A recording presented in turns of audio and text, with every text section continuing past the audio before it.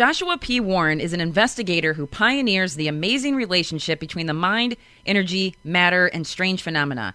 He owns the Asheville Mystery Museum and Laboratory in North Carolina and the Bermuda Triangle Research Base in Puerto Rico. He is currently conducting research at his lab in Las Vegas, Nevada. He's the author of over 20 best-selling books, and he has appeared on numerous TV programs such as History Channel, Discovery, Nat Geo, Sci-Fi, TLC, and he travels the world investigating mysterious phenomena and made the cover of a science journal in 2004 for lab experiments regarding energy fields in nature related to the enigmatic brown mountain lights. Summer of 2018, he made international news for discovering a time anomaly north of Las Vegas, Nevada. To see his mind-blowing photos and videos glimpsing into other realms, visit his site at www.joshuapwarren.com. Wow, and this was a fun show. It was very fun because this guy makes you think. Oh, yeah. That's what this show, we kind of went down, we went into. It's a good way to start 2019. Yeah, totally, yeah. This is our first show. I have some extra questions that I didn't get to talk to him about, but that's okay, next time. Yep. Or you can email him. You can just start harassing him on social media. Yeah. Joshua, what do you think about this? Joshua, what do you think about this? I have a question. Yeah, it was a lot of fun talking to Joshua. It's been a long time since we talked to Josh. It was really cool to have him here. So, guys, enjoy our conversation with Joshua P. Warren.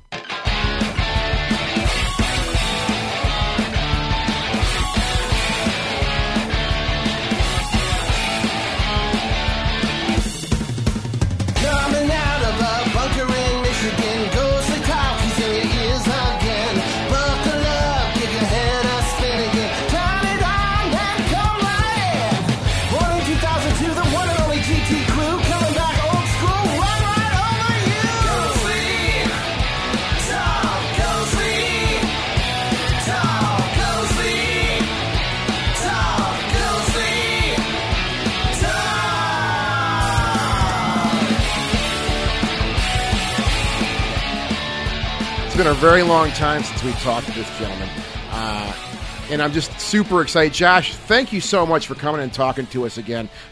Joshua P. Warren, you're here. Thank you for joining us. And it's like I said, it's been a long time since we talked to you. Actually, we were talking before we started recording here, and I think we really haven't talked in like a decade. I think. Am I correct on that? That's probably about right. And gosh, thank you so much for having me on the show. I mean, you've been a busy guy, and I certainly have been busy over the past 10 years. So, but hey, I know we're going to talk a little bit about time warps in the program, and maybe we're experiencing some of that because 10 years seems to go pretty fast these days, huh? Yeah, right. I mean, it's flown by. A lot of stuff's changed. A lot of stuff stayed the same, and it does feel kind of like that. But this is one of the things that you stumbled upon.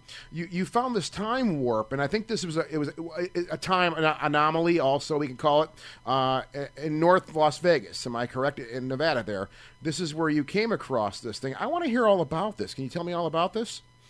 Well, sure. I've been interested for a long time in the relationship between paranormal phenomena and time anomalies. I wrote about this in one of my books called The Secret Wisdom of Kukulkan. And basically, if you take something like, the experience of seeing a ghost, it obviously means that you might sometimes be glimpsing something from the past. So it's easy to understand the time connection there. Yeah. When it comes to a UFO, you have these cases where somebody's driving down the road and suddenly they see the big flying saucer and the truck stops and then the saucer goes away and the truck starts again. The driver doesn't have to turn the ignition. It's not like the engine was shut down. It's like the time paused for a moment, and then people talk about having missing time. Yeah. And then with cryptids, somebody sees a cryptid and the thing just vanishes. Sometimes in mid-pathway, the footsteps just end like this creature has just sort of teleported its space, and of course space is related to time, and so you see how time keeps coming up again. Yeah. So I spent many years in the Bermuda Triangle as the owner of the Bermuda Triangle Research Base looking into time anomalies there. And last year I finally decided to get a part-time residence here in Las Vegas. That's where I am right now. And one of the reasons is I do a lot of television work, and often I find myself in the L.A. area, and frankly, I prefer not to live in L.A., so Vegas is like 4 hours down the road. It's a lot more fun, and so I've been working on a lot of projects here. Of course, Zach Bagans is here, and I did his Ghost Adventures Halloween Live special and stuff like that. Well, since I moved here, I was looking for an excuse to go to Area 51. I'd never been there before. And for those who have never really dug into the Area 51 lore, it's not like some tourist attraction. It's not like going to Disneyland. I mean, this is actually a real classified military installation. And they expect people to go there and nose around a little bit, but they don't like it. Even though every single day, over 1,000 people load up on the jets at the airport right next to my condo here. They have a very special classified section of the airport called the Janet Airlines, and they take over 1,000 people up to Area 51 to work for the day, and they bring them home in time for dinner. And so a lot of people go up there who live in Vegas, but it's still very secret. So just so happens, as I was trying to figure out why I needed to go to Area 51, I was contacted by an engineer named Ronald Heath, who is a Silicon Valley engineer. Okay. And he has been a follower of my work for a long time. He has gotten to the point where he's just now retiring, so he's getting to work on some of the fun stuff that he wanted to work on throughout his whole life. And he told me that he had created a meter for the guy who has every meter. And speaking of me, and he said that this is called the DT meter, which stands for the differential time rate meter. Okay. He was inspired by watching an early episode of The X-Files when Mulder takes two stopwatches, synchronizes them, leaves one at his car, walks off into the field to a UFO site, and then when he later compares the two... I remember that. Yep. Yeah. Okay, I'm sorry, I didn't interrupt you. Yeah, I totally remember that episode, though. Yeah. So they're out of sync, which implies, well, something happened here, which is sort of bending the space-time relationship a little bit. Yeah. So that's exactly what the DT meter does in the very first user-friendly fashion. Basically, on one end, you have a meter with a display panel on it that has a readout of 0.0000, like 8 decimal places. And then that's attached to a 100-foot cable. And on the other end of that cable is a sensor. Okay. And the sensor and the meter have identical oscillating chips in them that are perfectly synchronized. You calibrate it when you turn the thing on. So what that means is it's like having two little clocks. Mm-hmm. And then they're always sending a signal back and forth, and that signal is always supposed to be in sync. And so if that signal goes out of sync, well, you've got some kind of a time anomaly, but that's never supposed to happen. I mean, according to classic traditional classroom physics, I mean, that's not supposed to happen here on Earth over a span of 100 feet. Okay. So now, he said, "Now, not to interrupt, but I want to understand this because this is super interesting to me. Yeah. I mean, as far as this device, I mean, all it really is two clocks that are connected together via cable, correct? And I mean, that's where it's obvious to me from a technical standpoint. It's a heartbeat that kind of keeps the clocks in sync. Am I correct? I mean, maybe some type of. I mean, in computing terms, that's what we tend to use is either a pacemaker, we call it, or a heartbeat. Like in clustering systems and stuff like that. Not to get too nerdy, but I mean, that's just thinking about this. How do we keep these things in sync? That's how we do this stuff, in computers and stuff like that. So I'm wondering, I guess and you said these are just clocks, you said, correct? That's all they are is just clocks, right? Essentially, yeah. I mean, they're chips that are oscillating in sync, but that's basically the same thing as a clock. Yeah. Yeah. Okay. All right. And there is this type of heartbeat in between them. Not to get too technical with it, but I'm just very curious about that piece. And all that connects them is this cable, correct? Yes, that's right. Just a 100-foot long, 1/8 inch cable. In fact, I've got plenty of images of this and video of me using it on my website. If you go to joshuapwarren.com, yes, there's a section there called Gallery of the Strange. And when you click that, it has links to all kinds of stuff. One of them says the Vegas Interstate Time Anomaly, and if you click that, you'll find all kinds of information where you can look at this and see me actually using it and explaining a little bit more about it. But the great thing about it is it's a user-friendly way of doing this, and up until now there hasn't been any type of a device put out there on the market to any extent that would allow the average person to learn to use it within 5 or 10 minutes. I mean, I was the very first person who got to take one of these into the field. He makes them still occasionally and puts them on eBay for researchers, but I want to make this also very clear to everybody, because I do have products and stuff on my website, that I do not sell this meter. I don't have any vested interest in the meter. Yeah. I would just use this meter. So Ronald Heath, the inventor, he's a very stringent engineer type, and he said, look, it's really not ever supposed to pick up anything unusual. So I said, well, great, let's see. So I made plans to drive to Area 51, which is about a 2-hour drive from my place here in Vegas, and spend the night nearby, and then take measurements along the way throughout the desert. Maybe about every 15 to 20 miles I would pull over and just get out and take a measurement and use it as a control type scenario. And I thought, wouldn't it be cool if everything's normal and then I get up there near the base and I get some kind of weird anomaly, and that's sort of what I envisioned might happen. Because over the years, you've had a lot of people out there, like not least of which the controversial Bob Lazar, claim that they are working on back engineering alien technology around Area 51 that does warp space-time and has all these weird gravitational influences and stuff. So it seemed like a logical possibility. So the odd thing is I drove all the way up there to Area 51, and it was actually a slow process when you're stopping every few miles and taking readings. Yeah. A very, very desolate drive, by the way. You don't have any cell phone signal. There are no gas stations. I think I passed a sign that said next gas station 73 miles. Wow.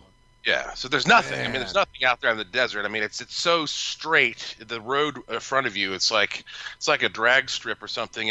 But it's also spooky because if you broke down on the side of the road there, no, would not want to do that. Well, you'd be at the mercy of whatever psycho comes along next, right? Yeah. So there are a lot of realistic dangers to making that trip. So at Area 51, long story as short as possible, we actually did not really measure too much at all that was out of the ordinary. Everything was absolutely normal with the DT meter. However, there was this one little nondescript spot on the side of the road out in the desert about 8 miles north of an exit in North Vegas, where I found this time anomaly that just, boom, it just hit out of the blue. And time at that spot slowed down 25 microseconds per second. So what that means in layman's terms is if you were to take a second and slice it into 100,000 pieces, 25 of those slowed down momentarily. And now this was an anomaly, okay? Because I at first I was like, well, is there some explanation for maybe the meter's malfunctioning or something like that? And what I can tell you is that I used the meter many, many, many times on that trip, and since then I've used this meter many, many times, even in thunderstorms, even in 115-degree weather, even close to freezing. I've never gotten any type of indication of a malfunction, but this is the real clincher. After I made it public that I had gotten this weird anomaly at that site, only then did I find out that that particular nondescript little spot happens to be one of the most active UFO hotspots in certainly the state, if not the country, where some of the most incredible UFO footage has been filmed, where people have had bona fide close encounters. I even went back out there to the spot with a guy who had a close encounter right there with a huge triangular craft back in 1996, I think. And he had it hovering 20 feet over his car for 10 minutes. It was such a life-altering experience for him that he actually went out and had a model made of this thing, which he brought to the site with us. Yeah. And you can see that in one of my videos. And so I was sort of just, shocked to find that I had no idea that this little spot was where people were having all of these UFO encounters. And now, granted, that whole stretch of land runs parallel to military testing grounds and installations. So who knows what all is happening there. But that, for me, gave me the first indication that it's possible that as we find more of these anomalies, we'll see that they coincide with these places where people have paranormal experiences, be they ghostly, UFO-related, psychic, ESP, cryptids, you name it. Yeah.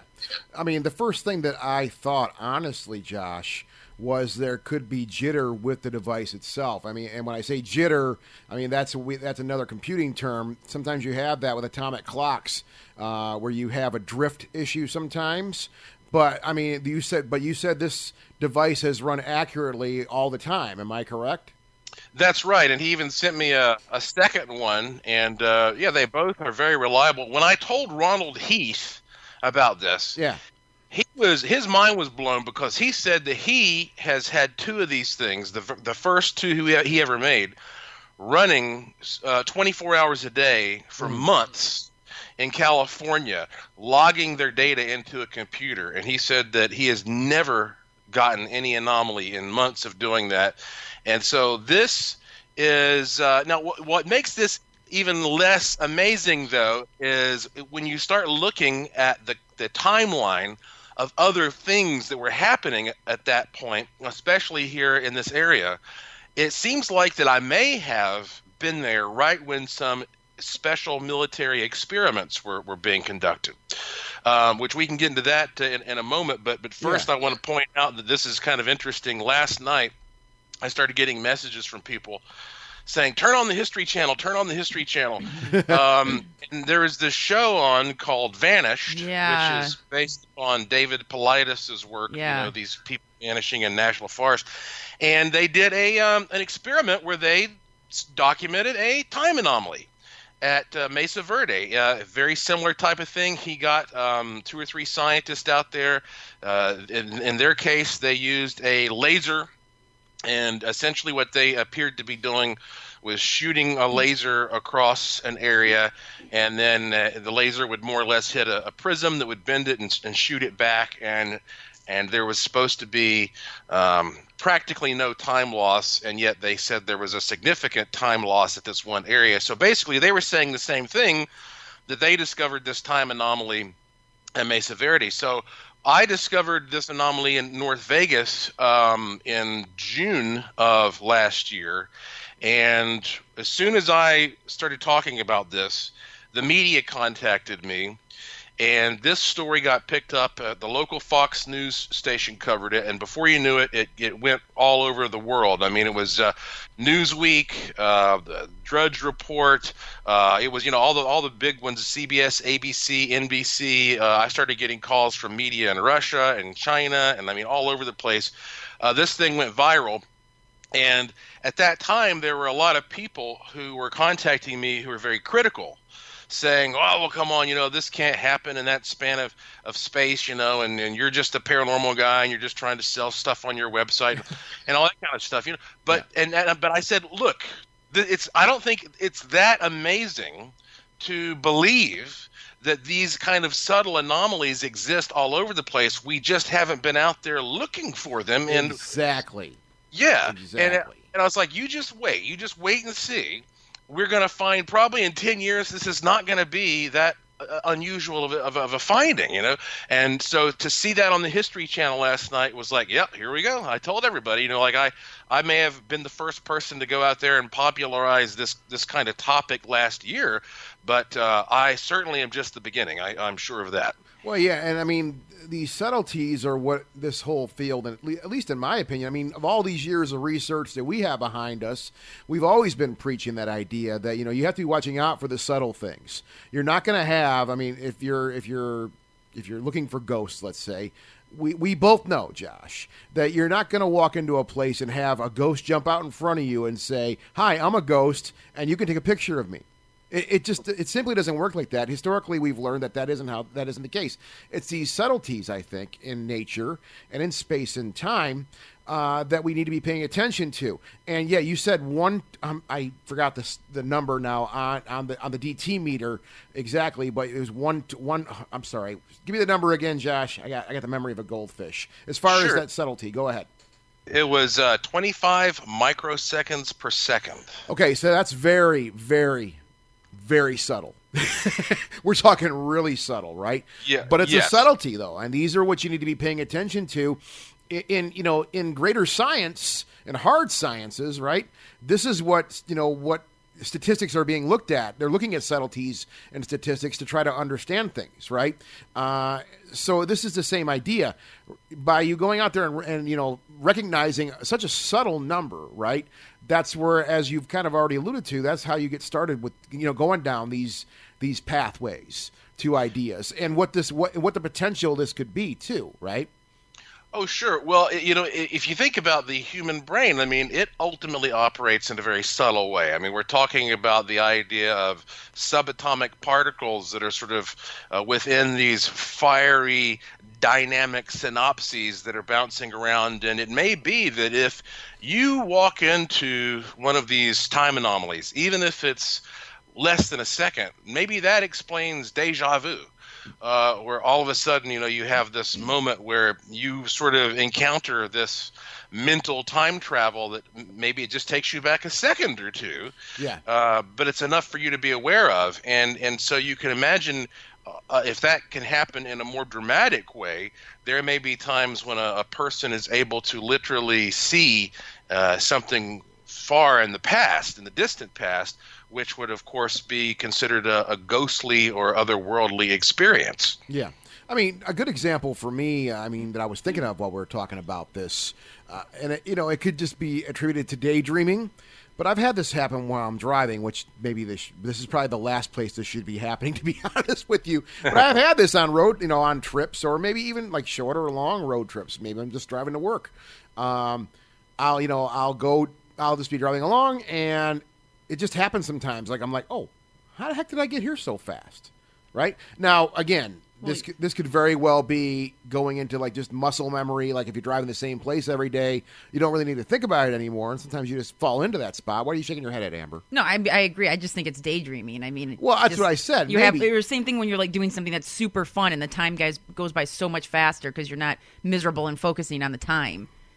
But what if you are miserable and focusing on it? It goes slower.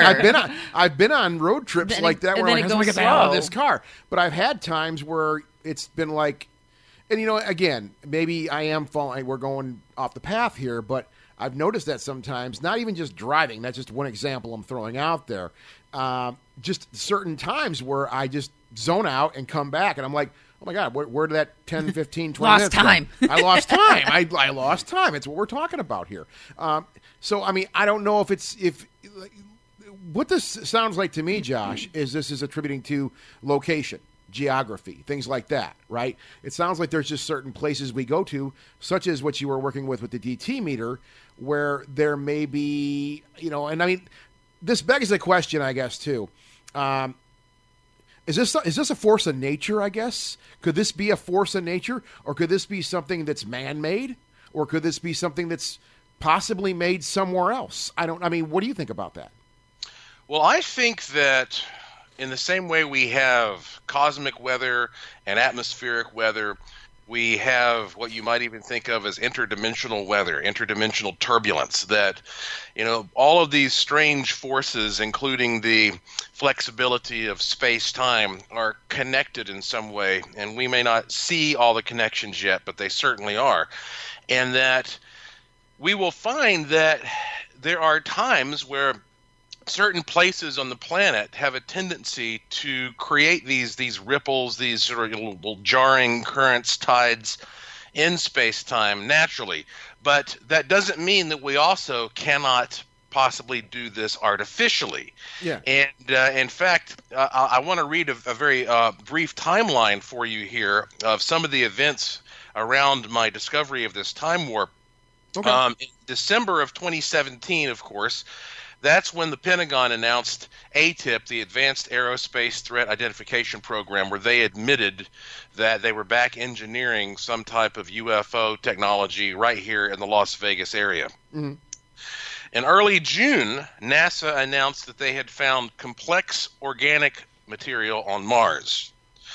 On June 18th of 2018, that's when I discovered the time warp anomaly that day. And also that very same night is when President Trump announced the formation of the Space Force. That was interesting timing. On July 25th, NASA announced that there was an underground lake on Mars. Also, that very same day, George Knapp released an interesting letter that Senator Harry Reid had written in 2009. Now, keep in mind, the Pentagon said that the back engineering project was being done in large part here in Las Vegas by Robert Bigelow Aerospace. And now we have this letter, which was broken and released by George Knapp, who was a Las Vegas investigative journalist, about or a letter written by Senator Harry Reid, who was the Nevada senator, in which he writes, and I've got a copy of this letter in front of me. You can also find it on my website. He writes to the Secretary of Defense that this program, he says, has had such progress. Much progress has been made with the identification of several highly sensitive, unconventional aerospace-related findings, giving the likelihood these technologies will be applied to future systems involving spaceflight, weapons, communications, and propulsion. The standard management and safeguarding procedures is not sufficient. So he's asking for more security.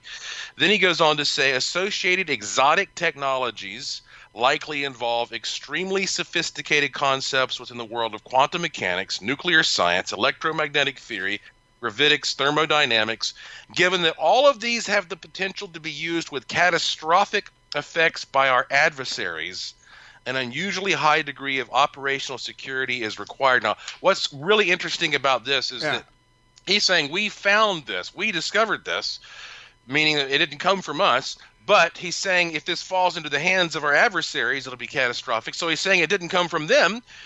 He uses the word exotic. Okay, and then there's a whole list of topics that they've been researching, such as invisibility cloaking, wormholes, gravity communication, warp drives, brain-machine interfaces, quantum entanglement communication, ultracapacitors, negative mass propulsion. I mean, this is all official. This is verified, validated. So that came out on July 25th. And this is the last thing I'll put in my little timeline here. And then the next month, August of 2018, it was announced in all the mainstream media that in June, which is when I got my reading there, the Air Force dropped a new type of Earth-penetrating nuclear gravity bomb from a B-2 at Nellis Air Force Base, which was right beside the time warp location. And all throughout June, they had been experimenting with this new type of technology, and they still are not saying very much about it or what it does or how it works. So the point I make is, I believe there are places where this kind of anomaly naturally occurs, like probably what we saw here in the History Channel program, and probably the military is drawn to a lot of those places to do their own research because odd things are happening. But I also think that they can be created by humans, and it's possible that the one that I measured that particular day may have been the product of a man-made experiment that was happening at that Air Force base. So, in other words, I think it goes both ways. It's like saying we have natural lightning out there, but that doesn't mean I can't break out my Van de Graaff electrostatic generator and create a little bit of my own. Yeah, I'm on the same page as you with that. I mean, I think this may be a natural occurring force in nature. However, what I'm concerned about is if it's being reproduced artificially, it's being simulated, right? Or synthetically being done. I'm wondering what the negative effects could be as a result of that. History's proven to us over and over again that when we start messing around with the forces of nature in that aspect, it can have negative consequences. I'm wondering if anybody's thought about that. I mean, and again, this is a lot of this stuff. I mean, it sounds like it is relatively top secret, but that's one of the things that concerns me, Josh, is just the negative effects it may have playing around with nature. You follow what I'm saying? Oh, sure. Well, I've thought about this as well, and in fact, right now, I am working on some of my own experiments to see if I can create a time anomaly artificially. So I'm guilty of doing this myself, but but having done this, I've thought about what would that mean exactly. And so, for example, here's one of the experiments that I'm working on literally as we speak. I've been working on it for a few days now. All of the mainstream physicists tell us that gravity/space-time affects light. It's almost like it bends it in a way. There's a lensing effect. Yes. Well, if that's the case, then it should work the other way. Light should be able to affect gravity/space-time, similar to that relationship between electricity and magnetism.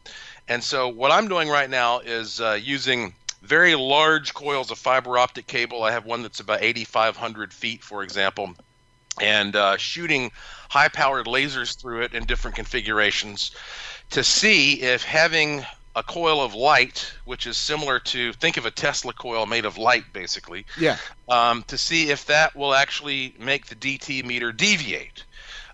So far, I have not had any conclusive results, but I still have a lot more work and many more techniques to produce.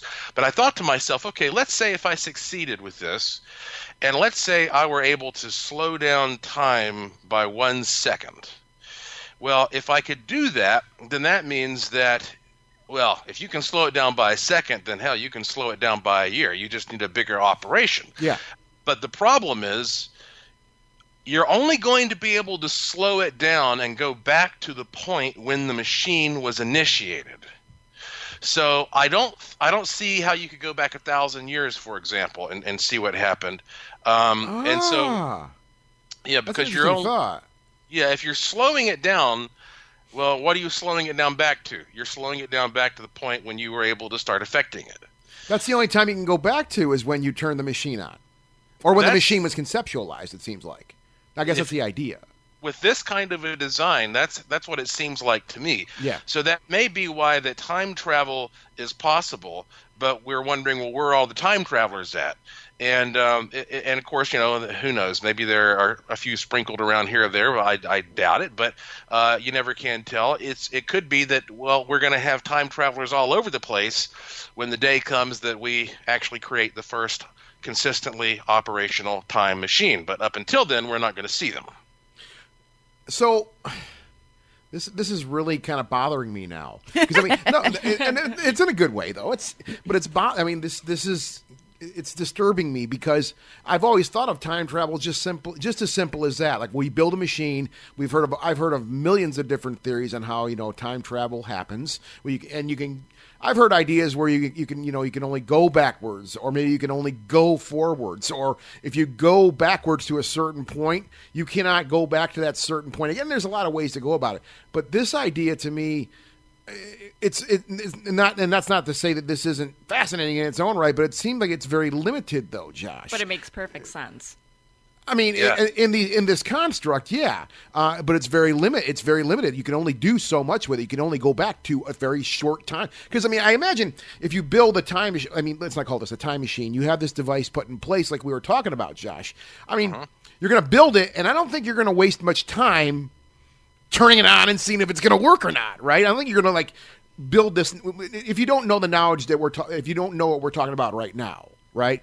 You build a thing. Of course, you're going to turn it on as fast as you can, but you can only go back to maybe 10 minutes after you turn the thing on. You follow what I'm saying? Am I making sense here? It might be limited now, but later on, it won't be so limited because then the like 20 years from now, and then, you could talk to your future great grandchild and be like, "Hey." So you sit on it.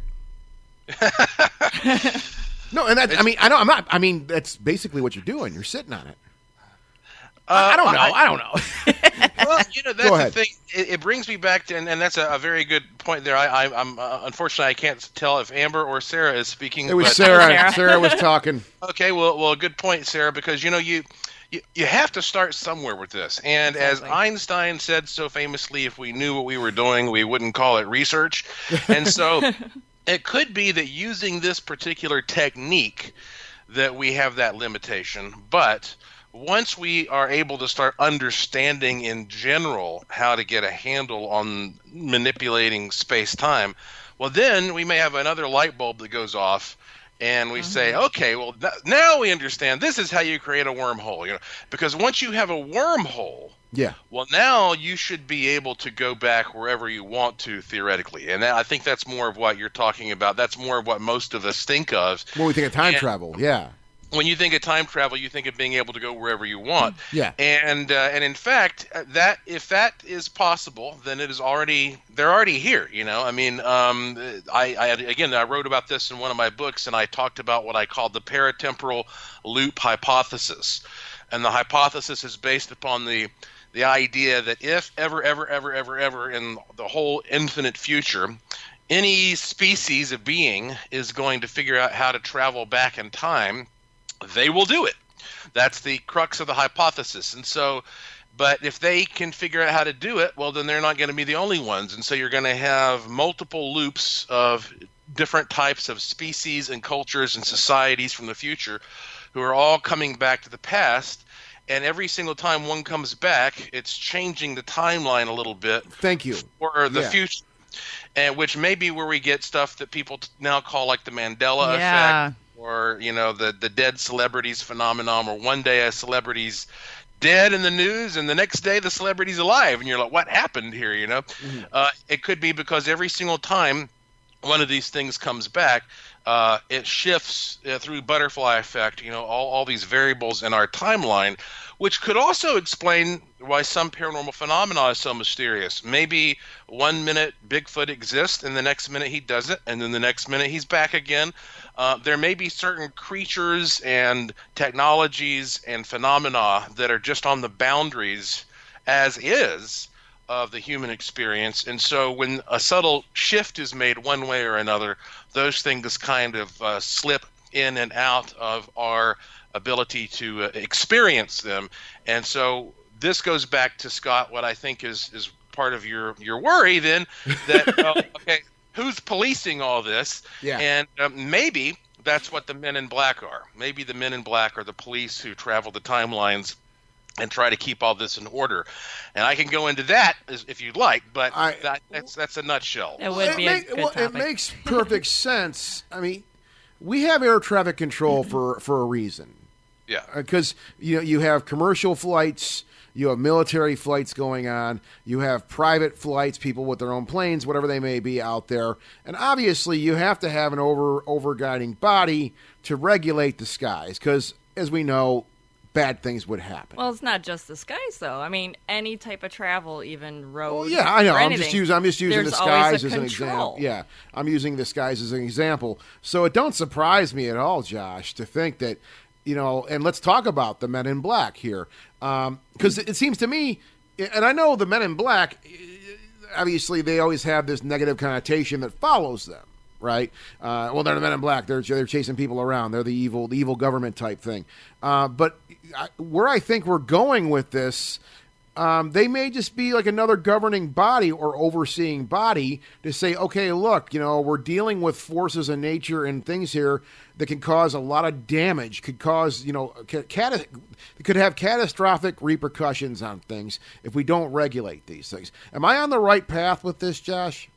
Yes, and of course, there's nothing new about people not liking government organizations, and so, but here, see, I think maybe the key to understanding how the Men in Black relates to this is by looking at the way they dress and behave. So I started with this fundamental question when I started looking into this, which was, okay, at least going into the 20th century, the 1900s, why did these guys always seem to wear black? What's the point? Why would you do that? And then it occurred to me that for a man to wear a black suit with a black hat, that would be the most convenient outfit that would allow you to cover the largest period of time in the 20th century without looking completely out of place. So, for example, if you get up in the morning and you're getting ready to go to work and you're like, okay, 8 o'clock I got to be in 1952, at 1 o'clock I got to be in 1983, and then I got to be in 1997 at 4 o'clock, and you don't want to have to be changing clothes constantly. You want to come up with an outfit that may not fit perfectly into any of those, but will get you by enough so that you can travel around without having to be changing clothes all day. And so if you look at, and then I know this is a very mundane yet very practical way of looking at this, it's possible that you could take any period of human history, certain parts of the 1800s, the 1700s, the 1600s, at a certain spot on planet Earth, and say, okay, what wardrobe could an agent use to get by for the longest period possible without having to change costumes? And by doing that, you could probably predict what the men in black of that era would be wearing. So probably the men in black with the black suits and the black hats, that's probably just a 20th century outfit. Yeah. But and I don't think anybody's ever really necessarily sat down and tried to figure out. You'd have to have a lot of fashion and history sense to figure out what the most likely outfit would be back in time. Yeah. Well, even with the 1800s and early 1900s, I mean, pretty much every man with a high status would have a black suit. Well, what's interesting about that, though, with the fashion and the men in black fashion, is that we always talk about the men in black, not the women in black. And if you think about fashion in general, men's fashion has not changed for centuries. It hasn't. Women's fashion changes sometimes almost weekly. Yeah. So you could not have a woman coming in and, like, your outfits would have to change all the time. I mean, it sounds sexist, like we can't have women in black. It's only men in black because they don't change their outfits ever. But it's interesting to think that. There are some outfits that women probably have that are more business attire that would actually match with earlier 1900s. Not till like the 80s. But simply put, I'd say maybe 50s. The power suit. Yeah. When women started working professional jobs, they would have the blazer and the nice slacks or the skirt.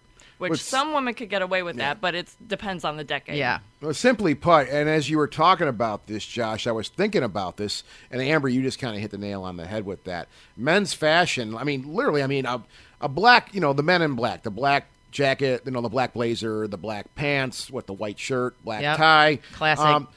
You can go back to the 40s and 50s, 30s. Like Joshua said, no one's going to look at you weird. Even the 1800s. Even the style of clothing, too. Like, I wouldn't be as far, the 70s got a little weird.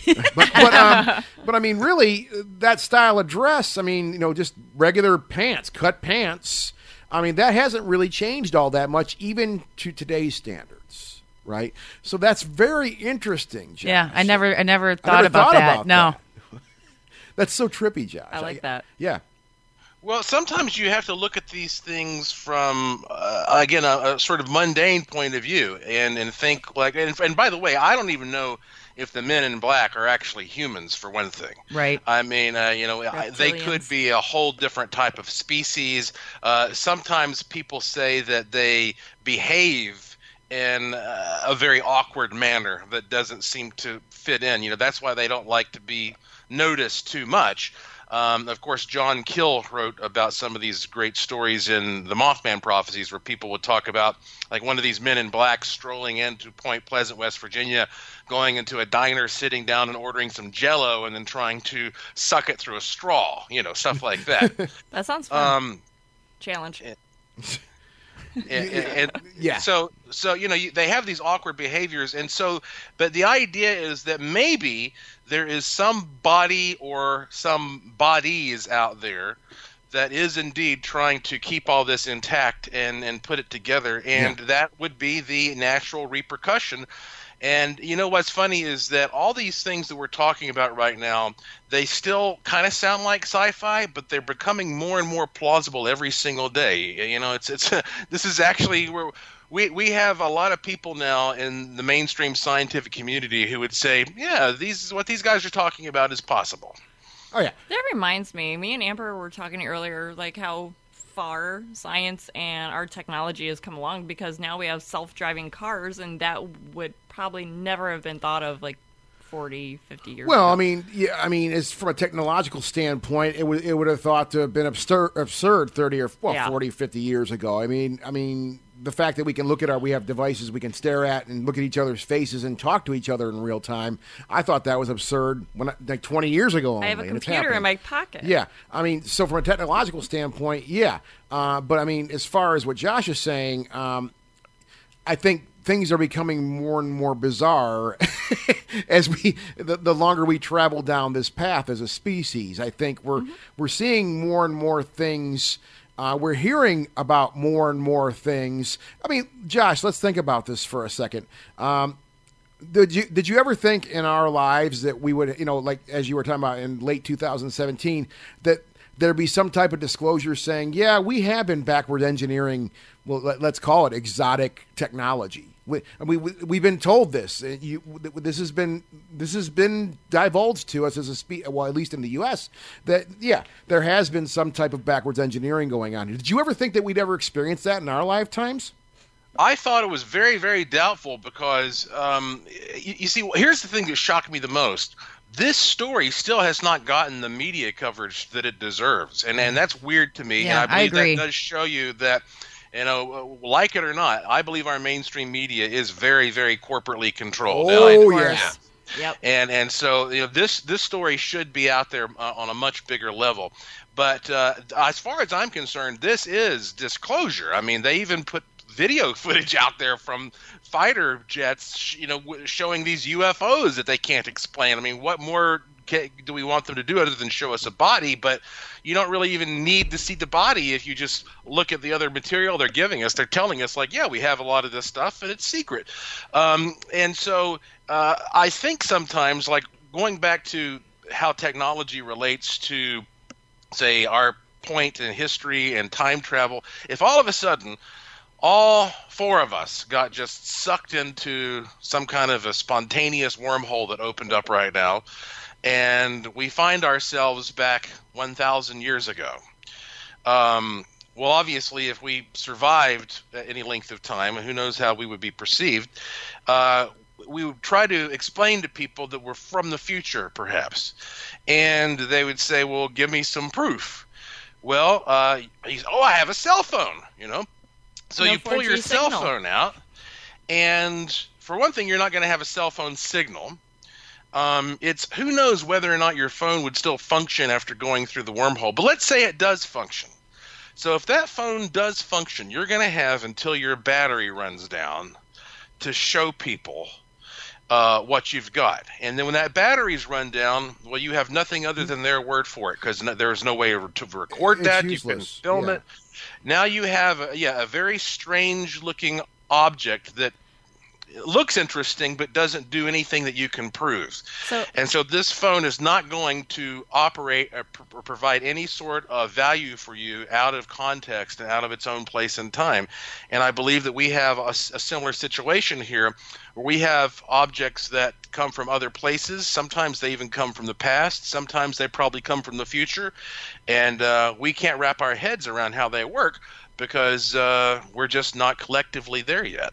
Yeah. I'm kind of wondering, because when you mentioned wormhole and then the phone technology, considering you're going back in a time, I wonder if your battery discharges all the way back to zero, even if it was at 100%. Who's to say? That'd be funny. I've often had this hilarious thought. It's what you're talking about here, Josh. Made me think about this. If you were to go back to like the Old West, like just 100, 150 years ago, like let's just say like you were able to like time travel with your vehicle, like your car, like any standard car, like nothing fancy, like my little car that I have, right? And you were able to take that back to the Wild West and stuff like that when there was obviously no vehicles. And just aside from that, but just this thought process like we were talking about with our smartphones now. I mean, if you're a person living in that era, and this person's come to you and showed you this device, whether it works or not, whether it can do stuff and, the screen works and whatnot, and it can do stuff for you, still that would seem very odd if you were a person living in that era. Like, yeah, you have this, like you said, this very interesting looking device. But to me, that would still, if I was a person living at that time, at least I'd like to put myself in their shoes. I'd be like, well, where the hell did this thing come from? I've never seen anything like this. This looks like alien technology to me. When it's nothing more than, the obviously stuff from, our present now. And the same thing with vehicles. I always often thought, the time, like, actual travel, and on the prairie, let's say, back in the time. I mean, when they had to travel a couple hundred miles, you're talking a couple of months. That's a brutal. It's a brutal trip. People died. Where obviously we hop in a car now. We can do 200 miles in a couple of hours. Well, at least I can do 200 miles in a couple of hours. But if you were to take someone from that era and say, well, here, check out my car. I got this much gas to drive around with, petrol. We're going to get in this car and we're going to drive. And you put them in that car and you take the car from 0 to 55 miles an hour in a couple of seconds, you'd probably give that person a heart attack. Because they're not used. They wouldn't be used to that kind of speed. They wouldn't be used to that kind of an experience like that. It seems like it would just blow their heart right out of their chest. Or just be having the time of their life. Oh, they'd be having a riot. Yeah, I mean, but it just there's. All right, I'm bringing back. If I go back, I'm bringing a 1970 Chevy Nova. Okay. But I mean, there is all this weirdness that we're talking about. Where if you were able to, here I'm from the future, and here's the proof. Well, if you did that, though, and you actually prove for somebody that you had this amazing machine, then they would go out and they would tell everybody about it. And what's going to happen is the most wealthy, powerful person out there is going to bully his or her way over to that thing and confiscate it. And that's why you don't see stuff like the Ark of the Covenant around anymore.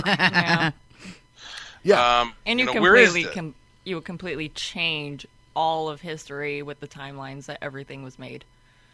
Yeah, absolutely. And so you must consider, again, the realistic consequences in a day and age when there is no mass media. So word travels, slowly. Unlike now, I mean, if you have a machine now, you can jump on the internet and tell everybody about it and the cat's out of the bag. But back then, word would travel very slowly, and if you had something that enough people actually believed in, then eventually the powers out there that were obviously open to superstition and whatever else you want to call it would say, well, give me this powerful thing. And so that's why probably we do have, to a certain extent, maybe elite groups throughout history that have taken these objects. I mean, look at what the Nazis were doing. It's no myth that they actually were obsessed with finding things like the Spear of Destiny. And so there may be archives out there where some of these things are being studied, and maybe that is the root of our modern military power today.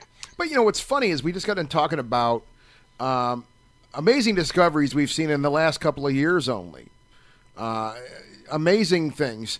And what you just said a few minutes ago, where, we can get on the internet and we can broadcast this idea to millions of people. But I find it really interesting, and I wanted to comment on this a couple minutes ago, though, too.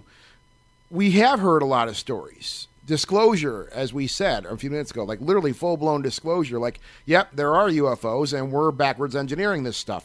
And it was pointed out, like, why hasn't this story grown bigger legs than it has now? Why do these stories I think people still don't take it seriously. They still like little. Is that why? But is that why? Is that why? Even people were trained to not take it seriously. Well, we've been taught that throughout the decades, that it's just, starts with weather balloons and just I don't know. It's even though that was the New York Times that wrote that piece, and like Joshua said, like that's legit. I know, and I kept wondering, like I know a few others picked that story up afterwards and everything, and then it kind of was like, but I don't know. It's wild. Well, but I'm wondering, because we did say that, I'm convinced also, Josh, that, a lot of our media, whether it be internet, terrestrial radio, TV, it's all owned by, and I know it's easy to say that, but I do think, I think it's all owned by just a small amount of people that want to control media. right? And Yes. I'm not saying that like people are trying to totally snuff out the idea that UFOs exist. And frankly, in my opinion, I hate to be so curt about it, but I think you have to be out of your mind to not believe that to believe that there aren't any UFOs or any type of thing that's visiting this planet. I think in this day and age, you have to be out of your mind not to believe it.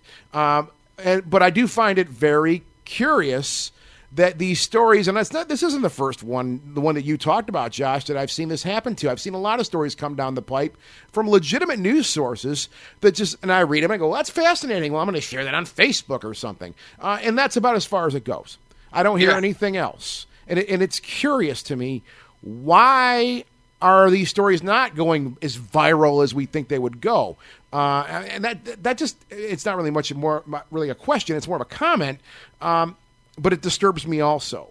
Like, why are we not seeing more circulation of these stories? When one of the Kardashians does something ridiculous, they make a Christmas card for somebody. Oh my God, people are up in arms about that. Instagram's going crazy. Twitter's going crazy. But when somebody comes and says, yeah, well, aliens exist. I mean, this is one of the great questions to me. It's one of the great questions. Are we alone in the universe? It's one of the great questions we have as a curious species. And you'd think people would be a little bit more concerned about it, but they don't seem to be, and that bothers me. Yeah, it is very mysterious. It may have to do with the fact that something so extraordinary can only be experienced in person, for it to set in. I mean, maybe people have gotten so numb to the idea of aliens that they're going to actually have to see one or have a personal experience for it to break through. I mean, I can relate to that because I've gotten out there in the field and I have had some of my own personal experiences, and it makes a big impact on you. I've never seen an alien that I'm aware of. I mean, I've been to Walmart plenty of times, so but. I have definitely seen craft that I think could be otherworldly or extraterrestrial craft. Mm-hmm. And so it is an odd thing. And of course, we see that one of the downsides of this explosion of social media is that it's making people more and more self-centered. And so maybe it's just a matter of people being too preoccupied with themselves versus thinking about their relationship to what else exists in the universe. But it's a great question. Yeah, I think one of the big questions you hear from social media is let's say this article comes across somebody's Facebook or whatever the heck it is, and okay, aliens exist, disclosures here, we're doing this kind of work, and I think the question a lot of people ask themselves now is, well, how does this relate to me? How does it affect me? Yeah. And not even in the long term. How does it affect me now? Because I think we as a society, we've been saying this for so long now. I believe we as a society, our scope of our of course I'm forgetting words, of course, but our foresight on things, looking ahead, we don't have that long of a range not as long of a range as we used to have, I think, right? So I think when you do see stories like this, that's the problem with social media, especially. So I think I don't think I'm wrong by saying that may be the number one source of news transmissions now in the world today. I don't think it's a matter of, well, how does it affect me? How does it affect my universe? Is it going to change anything for me? And I think that's how a lot of people approach this stuff now. And really, I mean, let's just think about this. This story that we were talking, that we're kind of focusing around, this was announced in late 2017, right, Josh? So, what has it done for the world? I mean, what has it done for the world around us, Josh? What do you think? If I may ask you, what do you think? What changes do you think have happened as a result of this? I mean, as a result of this story, let's say, right? Well, as a result of the story, I certainly don't think that there is anything substantial that has changed other than people who already had put two and two together, feeling that they are sort of vindicated to a greater degree. Oh, yeah. I mean, I don't think that I have brought this up to one single person who has looked at me and said, wow, I believe that now. Oh, thank you. It hasn't changed changed anything for them. No. But yeah, for those of us who already were interested, it kind of verified and validated what we already kind of sensed was there. And it could be that this just shows you how successful that the disclosure plan was. Because, when Orson Welles did his famous War of the Worlds broadcast. Oh, yeah. Which was in the 1930s, of course, a lot of people panicked. And so you always have folks use that as a reference point for why this stuff would be suppressed. And so the idea would be like, well, maybe if we sort of ease people into this over about 100 years. Yeah. Then when it finally comes out, nobody will care anymore. They'll just be used to it. They'll be sort of numb to it and be like, duh, we knew that all along. And so maybe that's what we're seeing is this enormous success of this PSYOPs program that's been going on since certainly World War II or thereabouts. And we're actually getting kind of close to that 100-year mark. And so, sure enough, by 2040, if they, reel a few bodies out there on CNN, it's not going to be a big deal at all. So maybe that's what we're seeing as well. And this is what we've always said about And I this. do see that because, in the last 10 to maybe 12, 15 years, Yeah. the whole alien conversation has picked up greatly on TVs and different modes. Shows. Different TV modes shows and of whatnot. entertainment. Yeah. Which, Ancient Aliens definitely helped with that. And then there was other things that. It's also become a social meme, too. Yeah. Ancient aliens and things like that. TV shows like that. What I think the idea here really is, and we said this 15, 16, 17 years ago on this show when we were first starting out, that was Doug and I discussed that idea, and we said this very idea that you said too, Josh. We think that they were just going to trickle this information out a little bit at a time, Mm-hmm. You build a mountain, out of salt, grains of salt. And when you finally do get to what we're talking about here, Josh, yeah, I agree with you. I'm not surprised because I believe this stuff. I believe this is going on. I've been very clear about that. But I think other people who are just being spoon-fed a little bit of information, a little bit more, when we finally get to the point where we have a mountain built, well, it don't really surprise anybody. You're desensitized. You're numb to it at that point, I think. Is that a bad thing? I don't know. Maybe it does, because I have said, too, about this. Well, if you're numb, it doesn't create hysteria. That's exactly what I was going to say. I've said this before, too, in the past. If somebody was, if the president was to come on TV, whatever president we have at the time, and they say, here's the deal. I want you to meet Vakshnar of planet blah, blah, blah, right? Here he is right here, and this... whatever being it may be, I don't want to describe it in any certain way, comes down there and says, hi, my name's Vakshnar of so-and-so planet. I think that might freak a few people out. Yeah. Yeah. If it's 100% verified, it's legit, and it's not, this is obviously some studio. They dress some guy up in a suit. We can verify 100% that this is a real alien, I guess. I think that may freak people out a little bit. I don't know. If that was something that was, it's a drastic change, I think, that I don't think societies can handle that type of aggressive change. I don't know. Part of me thinks that they might actually still want people to have a doubt in what they're looking at if that were to happen. What do you think, Josh? Well, people are always trying to overthrow power. It doesn't matter who's in charge. They're always saying, let's impeach this person. Let's vote this person out. Let's have a coup d'etat. They're always looking for a higher power, right? And so if all of a sudden, we have this advanced alien there, well, then everybody's going to forget about who's supposed to be this in charge, this measly earthling, and they're going to focus on the alien guy. And so that probably could create a very dangerous scenario, because what if this alien guy that everybody starts looking to as this godlike being, he doesn't have our best interests in mind. It's kind of like the Twilight Zone episode of To Serve Man, right? Where it turns out they come to Earth and they have this book says to serve man about how they're going to help everybody else. out, and then they find out at the end that this is a cookbook. Yeah. So, so I can see why you're opening up an unknown Pandora's box there when you acknowledge that there is some type of even a representative of a civilization which is more advanced and powerful than humans are.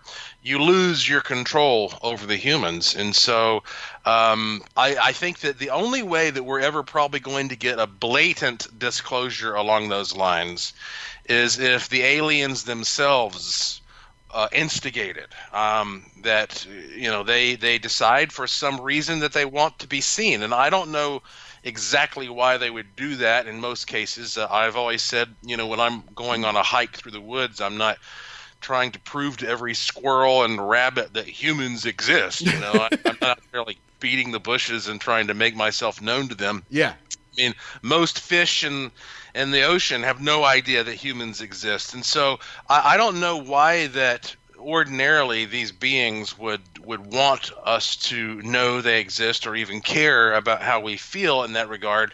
And if they ever do, then it might be a bad scenario. It might be harvest time or something like that, and then we'll realize, oh, okay, that's what this was about. We were just being harvested, being set up for the harvest. So, I can see why that it's a risky business, and if we can keep it on the lowdown, we probably should. But gosh, you can't help but be a curious person and just want to know the truth. Yeah. Yeah. And who's the? Go ahead.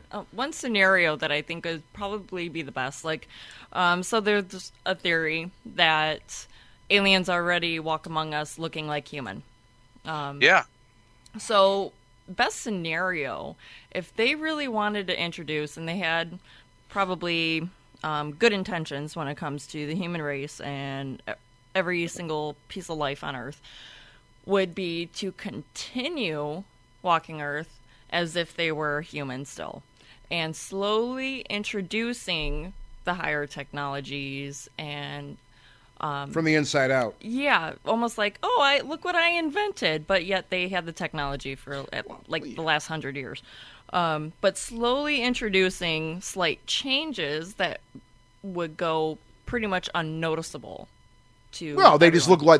look like they're advances in technology. Oh, look, well, this was just the next building block on what we've been building. And then, look, there's a new blood type. Yeah. And just different phases. Yeah, well, yeah. I mean, and I think And then they fully come out and be like, hey, we've been with you for the last What's up? What's up? I don't know, 5,000 years. So but in technology, I mean, and that's an interesting way to look at technology and what we consider important to us as a society when it comes to advancing technology. What if it is this idea, Josh? I mean, just to get your thoughts on it too. What if it is this idea where simply, well, hey, we've been working in the lab and we figured out another way to make our smartphone do the dishes for us now. Our smartphones can do our dishes for us. We figured this out. I would love a dishwasher that came with an app that said start. Oh, okay. Well, there you go. Well, that's one kinda idea. But I'm wondering. Pointless. But Yeah. I mean. But I wonder if it is this idea. Maybe this is going on right now. I mean, what Sarah alluded to here. my refrigerator has an app. Maybe this is what is going on here right now. Is we do have people, beings. I hate to call them aliens over and over again, but we maybe these people or these beings are implanted in our society as we speak now, and they're working their influence on our technology. I mean, that's an interesting thought. I mean, what do you think about that, Josh? Well, sure. It goes back to what we were saying about Men in Black possibly already being here from maybe even another species at another time are sort of trying to blend in. It could also be that the ultimate highest power in the universe is just a big computer, and that this is all a computer simulation, Matrix style, and that these machines around us and the sort of electronic symmetry that we see throughout the universe are just expressions of that giant computer that we're living in. Mm-hmm. I mean, it is amazing when you start looking at the design of the universe to see all the consistency, all the patterns, all the symmetry, all of these ratios that play out again and again. I mean, numbers play a very integral role to the way the entire universe functions and can be measured. And Correct. so Everything's programming. yeah. So, I mean, it could very well be that we are just, we are nothing more than sort of self-aware computer programs in this sort of ever-changing experience that we call reality. Yeah, totally. What do you have coming? It's the beginning of the year here, Josh. What do you have coming up in 2019? You obviously had a very busy 2018. What do you have in the horizon for 2019? Yeah, well, I'm working on a number of television projects, but I'm most excited about the experiments that I'm doing. And in fact, here's a topic for our next conversation when we do another one of these shows. Absolutely. I created a field of study called paracymatics. And paracymatics is based upon taking cymatics, which is passing tones through different substances like water and sand in order to create these undulating patterns, and then inserting messages into those tones in order to create a particular symbol or sigil, which can then be scanned with lasers and infrared light and ultraviolet light and turned into an image that operates almost like a magical sigil. And I know this is pretty far out there, but I started doing research. I guess it's probably, now that we're in 2019, I guess I probably started this in 2017. And if you want to learn more about this, I've got it on my website. But I just now have created a rig that I've been experimenting with, along with my time machine work, with a Paracymatics 2.0. And what that means is I can take now pictures of anything you've got. The Great Pyramids, Stonehenge, a crop circle, a DNA double helix, a water molecule, a star system. I can take a picture, put it into this special system I developed, scan it, take the light, the laser light from my scan, put it into a photoreceptor that turns that into a tone, which I can then feed into a computer, and I can sit there and I can listen to the tone that an image of anything that I put into the system plays. And so for the first time, I'm sitting here and I'm listening to the sound that all these different types of images make, and which is just fascinating to me. I'm going to be releasing some of these soon, and I'll come back on and play some of them for you. Yeah, I'd love to hear these. Yeah. And then I'm taking this those podcast tones. that he did for Paracymatics, and it was very interesting. And I love how you were actually able to take the image from the water. In the podcast, you actually mentioned that you had your wife draw them. Yeah, I photographed them, and then I gave them to her, and I said, sit down and pull out the most prominent parts, and let's make this into a simple-looking illustration. She's great with that. Oh, yeah, I actually pulled up the drawings, and they're very interesting symbols that the water had made for that. I'm actually looking forward to trying them, because I know you mentioned that on your podcast that there are people that you know around you that are trying these and have been sending you messages back. So I actually kind of want to play with these and see what happens. Oh yeah, I got an email. I've actually posted this on my website. If you go to my homepage at joshuapwarren.com and you scroll down to the Paracymatics section, there's a link that'll take you to the latest ones and the latest updates. I got a guy who we have one for attracting money and abundance, and he said he took one of these to the casino in his pocket, and he won over $10,000. And he sent me a picture of it, of the $10,000 win on his jackpot machine there. Let's go to the And casino. Yeah, and so I posted it on the website, and every single day I get at least one email from somebody who has had success using one of those sigils, and some of them are to attract paranormal experiences, enhance dreams. There are some for just well-being. There's some for pet protection. I mean, people send me suggestions, and I say, sure, I'll make one. It's all free. You know, I'm not charging anything. It's all just a big free experiment. So you can go to my website. Yep, JoshuaPWarren.com.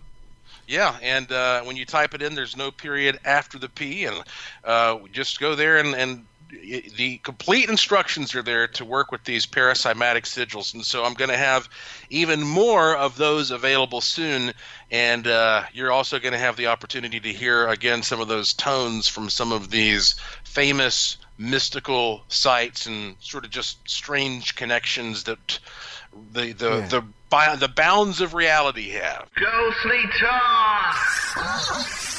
Version 3.0. Did they never sounded so good?